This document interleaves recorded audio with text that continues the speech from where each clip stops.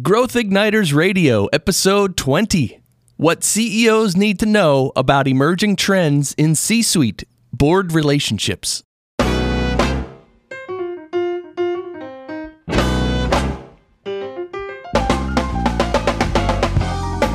This episode is brought to you by Business Advancement Incorporated, enabling successful leaders and companies to accelerate to their next level of growth. On the web at businessadvance.com. And now, here is Pam and Scott. Thanks, Chris. I'm Pam Harper, founding partner and CEO of Business Advancement Incorporated. And with me is my business partner and husband, Scott Harper. Hi, Pam. It's wonderful to be here with you today.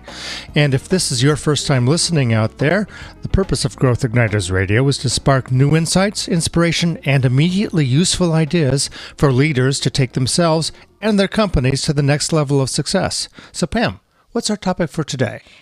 As you know, we've been seeing substantial changes occurring in the role of boards over the years, especially regarding strategy. And with the increasing complexity and uncertainty in the business environment, there are a number of forces driving what is really becoming a necessary shift in the relationship between CEOs, C-suite executives, and their boards of directors. That's right. And, the more that all of us who lead big companies or small understand these issues from the board perspective, the more power we'll be able to have to build the most effective working relationship with the board and raise the performance of our own companies. Exactly. So today we're speaking about these emerging trends with Peter R. Gleason, president of the National Association of Corporate Directors. Peter also oversees NACD's research department, which produces guidance on leading practices to enhance board performance. He's served as a commissioner on every NACD Blue Ribbon Commission report issued over the past 14 years, including the most recent releases on strategy development, talent development, and board diversity. Peter is a recognized expert on board leadership and corporate governance, is regularly quoted in the national media, and is a frequent presenter on the subjects of corporate governance, executive and director compensation, risk, strategic planning, board share owner relations, and board evaluation. And you can see his full bio on the page for episode 20. Peter, welcome. Thanks, Pam. Thanks, Scott. It's great to be with you. Now, you've said that CEOs and their executive teams need to engage differently with their corporate boards. Can you tell us what you mean by that? Well, sure. And a lot of this goes back to your introductory comments in terms of strategy. And we look very carefully at how boards can be leveraged for their experience, the talents, and the individual skills that each of the directors bring to the board. And particularly when you're talking about strategy, for so many years we've gone through the methodology of basically review and concur. And if you think about how the CEO and the management team bring strategies to the board, usually there's some off-site meeting and they have a retreat. They tend to bring that strategy somewhat fully baked to the board, and the board's job is to kind of poke holes in it, try to figure out where the gaps are or what needs to change. But eventually they approve that strategy. The management team works off of for the remainder of that year or however long that plan has been set in place. What we looked at over the last year or so in our Blue Ribbon Commission report on strategy development was how do we change that engagement? How do we make this a little bit different than the review and concur? And it was specifically with the idea that our environment is changing so fast, and the pace of that change is moving at such an unbelievable pace that in order to change anything, you really have to almost start the process over with this former review and concur methodology, because directors were presented with basically one option. So what we started looking at was, given the disruptions that are in the marketplace, and those could be environmental, they could be geopolitical, they could be technology related, it could be any of a variety of things, but they may cause us to stop and not be able to execute on the strategy for some reason that's out there in the future. So any of these disruptors may change how we approach strategy.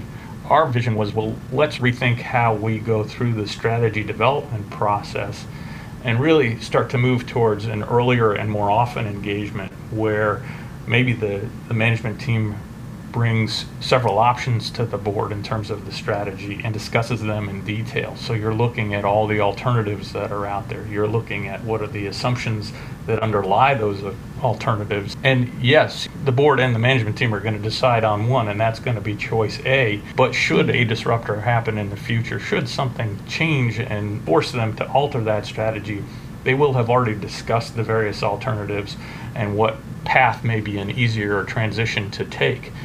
So you talked about the board and the C-suite taking on a more collaborative rather than a confrontational relationship. What are the benefits of this new type of relationship away from the review and concur?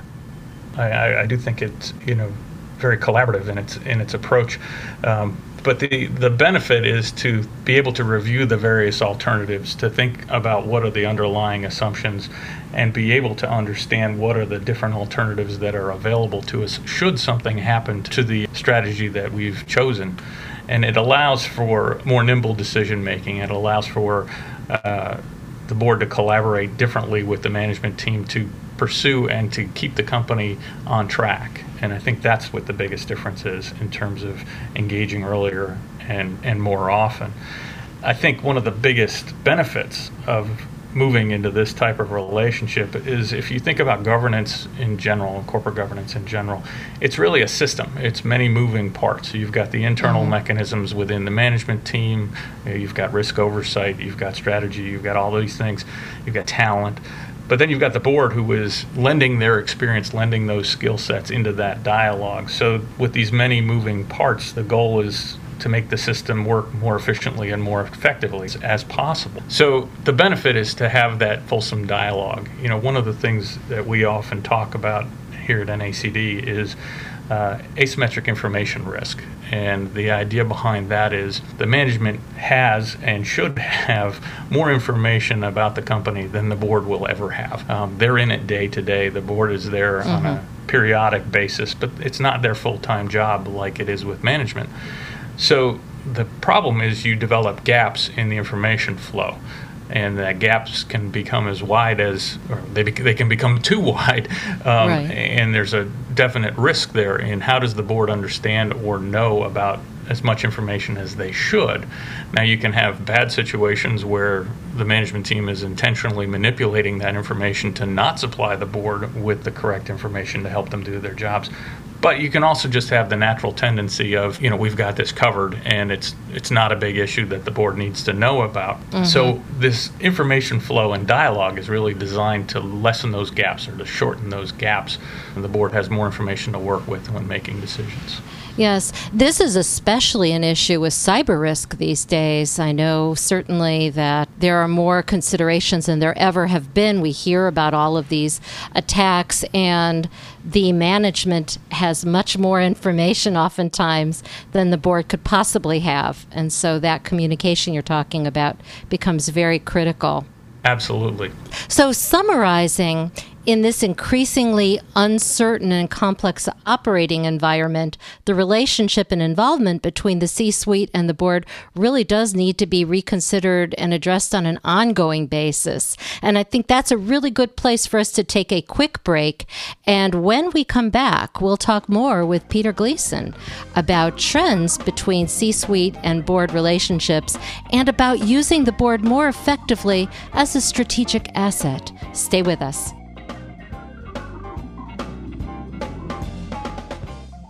You are listening to Growth Igniters Radio with Pam Harper and Scott Harper, brought to you by Business Advancement Incorporated.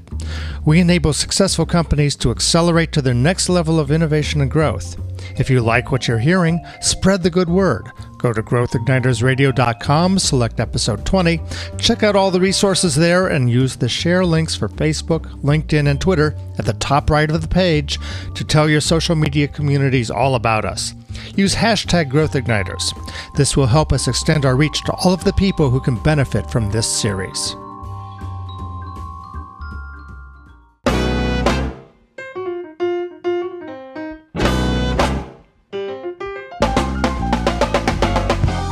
Welcome back to Growth Igniters Radio with Pam Harper, that's me, and Scott Harper.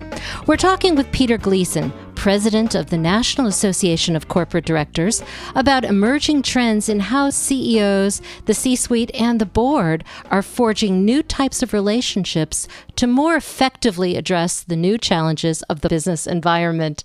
Peter, how can people reach you or find out more information about the National Association of Corporate Directors? Well, I think the easiest way, Pam, is through our website, which is www.nacdonline.org. And all the information about not only the company and the issues that we're digging into, but about joining as members as well is available right there. Excellent. So let's go a little bit deeper on this. How can CEOs and the C-suite make better use of their board as a strategic asset? Well, that's a great question because it really goes back to who's on the board in the first place. And most companies bring on directors for their diverse experience and skill sets. Many companies use skills matrices to really look at, who's on our board, when we look at our strategy going out 2 to 3 to 5 years, what are we going to need in terms of the skills that will help us go from point A to point B as we look at our strategy, and then looking at the current composition and finding where the gaps are. So it's a traditional gap analysis, but it's really based on the skills and the potential skills that the board can use. So when you think about how do we leverage that, it is how do you bring those diverse perspectives into this dialogue that helps us set this strategy, that helps us identify the risks, that helps us move the company forward in the direction that the strategy has laid out. So can you give examples of some of the new roles for management in this capacity? Well, it's funny. I look at this as there's so much information, just to go back to the asymmetric information piece. There are so many new roles in management alone that have to be in front of the board that traditionally probably haven't been. So if you think about the CISO, the Chief Information Security Officer, the Chief Technology Officer, the Chief Human Resources Officer, maybe the Chief Compliance Officer or the Chief Audit Executive, all these positions are fairly new. We'll say in the last decade. Chief Audit Executive may be a little bit more traditional. But all of them are coming to the board now in presenting on various pieces of information that are relevant to their jobs. Many of the board members may never have run into a CISO before and may not even know what questions to ask. Same with the Chief Human Resources Officer. Well, we've always known that there's somebody who's the head of human resources within a company, especially a large company. It may not be that that's a regular person that comes to the board to present. So the board really has to dig in, understand what these people do on a day-to-day basis, what their reporting responsibilities are, and what are their chief accountability issues, and then be able to ask relevant questions about those. So it's a preparation issue from the board standpoint to try to get them ready to engage in the dialogue, to glean the information that they can around these specific areas of management. So it sounds, Peter, like not only is it more engagement for the board, especially as you're talking about having them collaborate interactively with not just approving strategy, but developing it. It also is going to take a real mindset shift for the C-suite, especially the CEO. How can C-suite executives take on this new engagement with the board without feeling like they're giving something away, they're undermining their jobs? That's a great question, Scott, and that's one that we addressed head on in the Blue Ribbon Commission report on strategy development, was that this is going to be a give and take. Not only is it going to be more work on the boards, from the board's perspective of having this engagement, having this dialogue, and looking at all the alternatives and the assumptions, but very often boards expect the C-suite or the CEO to come with the strategy fully baked. And they may think less of the CEO if they come without a fully baked strategy. So there's going to be a little bit of a cultural shift and an understanding that's going to happen so that they're more open to having that dialogue. And the CEO is more open to coming to the board for their advice and their input around the strategy and having that back and forth that will allow them to discuss the alternatives and the assumptions and eventually decide on, hey, we're going to go down path A as opposed to path B or C. Challenging, but it sounds like there's a real payoff there. That's true. I really think there is. Can you give us an example, not necessarily with names, but an example of where this has really come to life and that you've seen this new relationship. Well, we've seen it at a couple of companies, and again, I can't use names because we're not supposed to. That's right. But I think what I've heard from the directors is that it really brings new light to the dialogue and a better understanding of not just what the strategy is, but why that strategy has been chosen, and given the assumptions underneath it, what we have to look for as we go forward should anything change in our operating environment. And again, as this pace of change is happening so rapidly, it's important for all the directors to be aware of what's going on in the environment, not only the competitive, but in the worldwide geopolitical environment, anything that may impact our ability to execute on that strategy. So now you've got a team working on the strategy that's broader than just the C-suite and the executive team, but it goes to the full board, and you bring all those diverse perspectives into this dialogue. Now, again, it's not that the board is managing the strategy, they're overseeing, but they can add that insight and they can participate in that dialogue at a different level. So what I hear you saying is that when everybody recognizes that they have different roles, it's not the traditional roles that people are used to thinking about, but that there's a real partnering with different perspectives, that everybody can work together to create a more powerful strategy that takes full advantage of this. Would that be right? Absolutely. And, when in your career have you ever had 10 to 12 advisors who are there to help you succeed? And that's the way the management team has to look at the board, is they're there, they bring incredible skills, they bring incredible experience, and you can now leverage them and use those skills, use that talent that's sitting around that table to help you succeed. And I think that boards are looking to have that engagement. I think management teams are now looking to leverage that engagement as well. Mm-hmm. We're going to take a quick break, and when we come back, we'll continue our conversation with Peter Gleason about actionable steps you can take in leading the transformation of the C-suite and board relationship in your own company. Stay with us.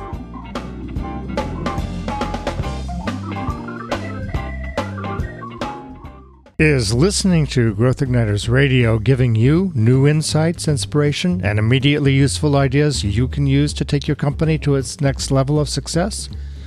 If so, imagine how much more you and your company could get from a highly customized in-person Growth Igniters event as part of your next company offsite.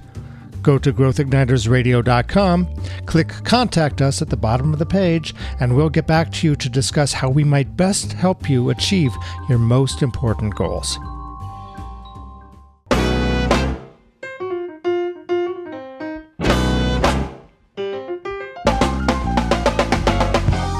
Welcome back to Growth Igniters Radio with Pam Harper and Scott Harper.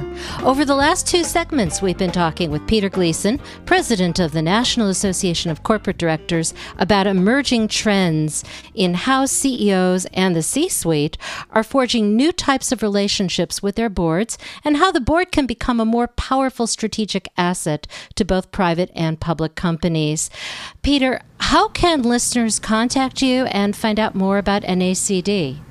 Well, Pam, they can look not only at our website, which is at nacdonline.org, but there's also the phone that they can pick up and call at any time and ask to speak to any of our member services representatives, which is 202-775-0509. Excellent. Okay, so let's talk about more specifically how CEOs, C-suite executives, and boards can work together. What is one actionable thing that they can all start doing right now to improve communication for this new, more productive relationship? Well, when you narrow it down to one, that's a great question, because I think it's a variety one of at a steps. time. We'll start with one.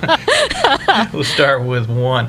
I think the communication, as we've been talking all along, this different approach to strategy and opening the lines of communication between the management team, and again, there are multiple members of that management team, so all the different levels that may need to be engaged in this dialogue, and the board. is one. And out of that dialogue also helps identify the risks that are inherent in the strategy. So, companies are always focused on risk. It's always one of the top issues when we ask any company what they're looking at. That strategy discussion, and especially as you get into the assumptions, the underlying assumptions, start to identify all the key risks that we need to look at, and that communication back and forth is critical. And if I can go to the second one, because I think this is also important, and we touched on it a little bit, but if you think about the strategy that gets chosen, whatever that may be of your top 3 choices, all of them have a human resources element to the execution. And it's critical to start thinking about, it's great that we say we want to be, at a 30% market share within the next 2 years, if that's your strategy. Do we have the talent within the organization to get there? And I think that dialogue is critical to the success, because it goes to every business unit within the organization of, do we have the resources available to us to execute on the strategy that we're discussing and or adopting? And then looking at, what's the pipeline for the future, and how will that tie into the board's succession planning, which should be an ongoing dialogue as well. Yes, between the board and the C-suite. Yes, it should. In fact, I see oftentimes that there's a tendency to underestimate the amount of time it takes to bring that talent pipeline up to speed and have it coincide with whatever the strategy is. It really needs to be an ongoing effort all the time. So your points about the assumptions are so powerful. And I think having this group dialogue is going to do a lot to make sure that people do have realistic expectations. Right, really focusing on the critical success factors of not just what is our strategy, but do we have what it really takes to pull that strategy off, and how are we going to raise our whole capacity up of our entire enterprise so that we can really do that? Absolutely. And that's critical just to making that choice in which strategy you're going to go after, and execute on, is, do we have the talent? We may have the talent to do one, but not the other. And if we choose to do the other, do we have to go out and recruit that talent? Because as you said, Pam, it takes a long time to develop the talent. So if our talent pipeline is not where it needs to be, it may be time to go out and start recruiting in. Mm-hmm. So what is another step that people could take? Well, I think, I'm going to focus on that engagement side again, and what's a step that the CEOs can use, because I think what gets overlooked a lot of time is getting to know the C-suite itself and the people there. And we've been talking a lot about this dialogue back and forth, but everybody's a human. So there's a social side to this, there's a human side to this. And one thing we tell boards to do all the time is really get to know each member of the C-suite on a personal basis. Now, that's not that you're going to, spend all your waking time with the COO, but at the same time, have a chance to interact with them in an off-business setting. So if it's dinner, boards typically have dinners the night before board meetings. Invite one of the C-suite officers to participate, or a couple of the C-suite officers to participate in that board, and you can rotate through as necessary. So you get to know them in a social setting. You get to see them when they're, a little bit more relaxed in a different business setting than sitting around a boardroom table answering questions, which is typically how you engage.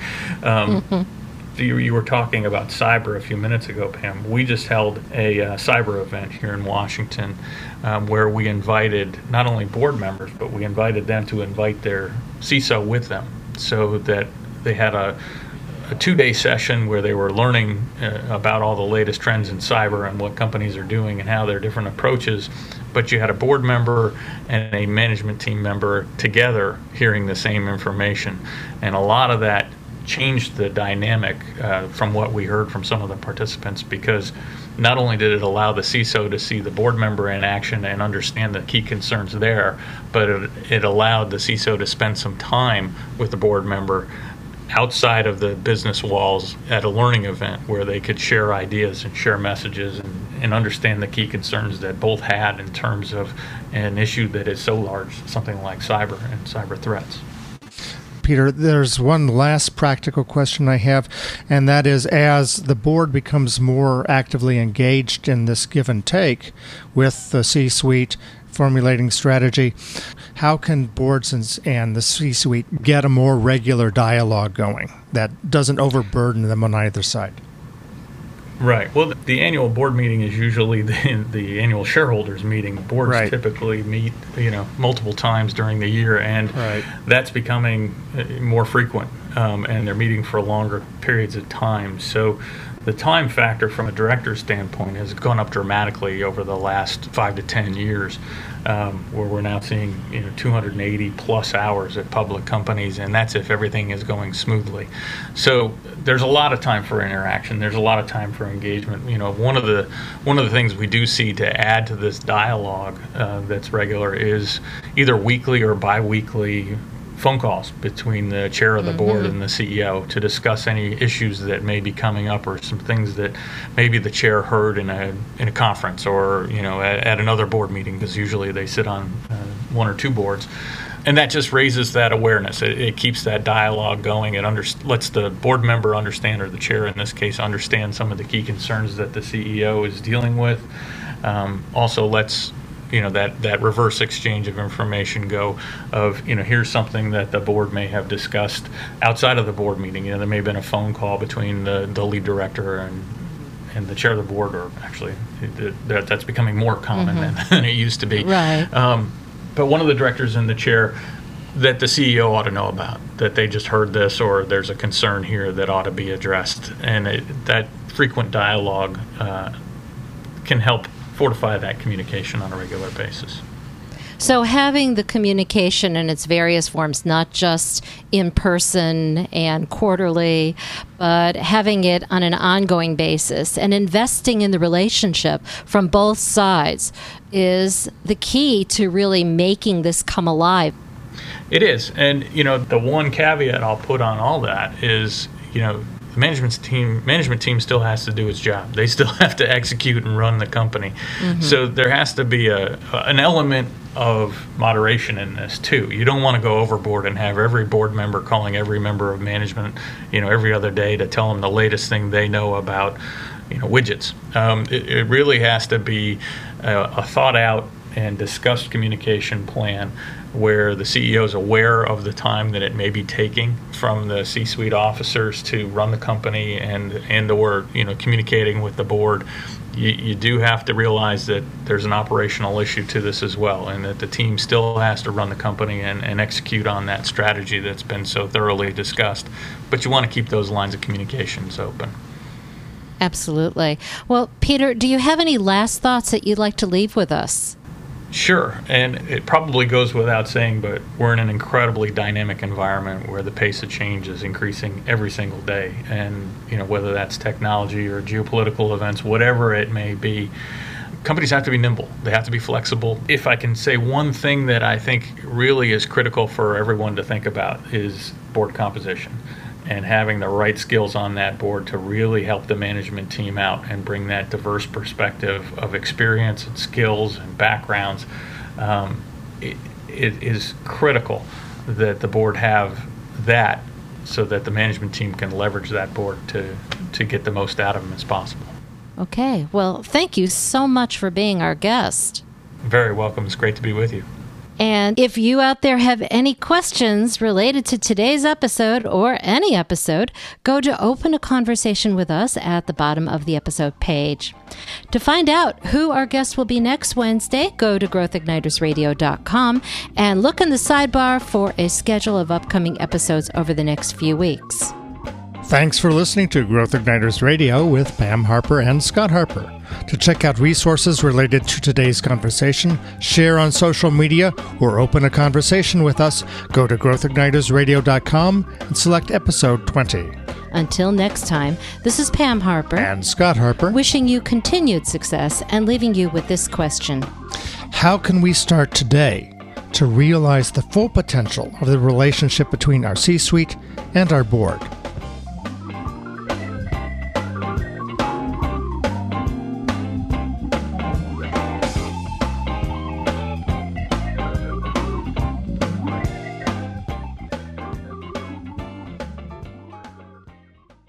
Growth Igniters and Growth Igniters Radio are service marks of Business Advancement Incorporated.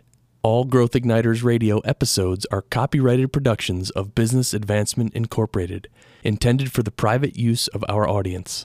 Except as otherwise provided by copyright law, all other uses, including copying, editing, redistribution, and publication without prior written consent of Business Advancement Incorporated, are prohibited. All rights reserved.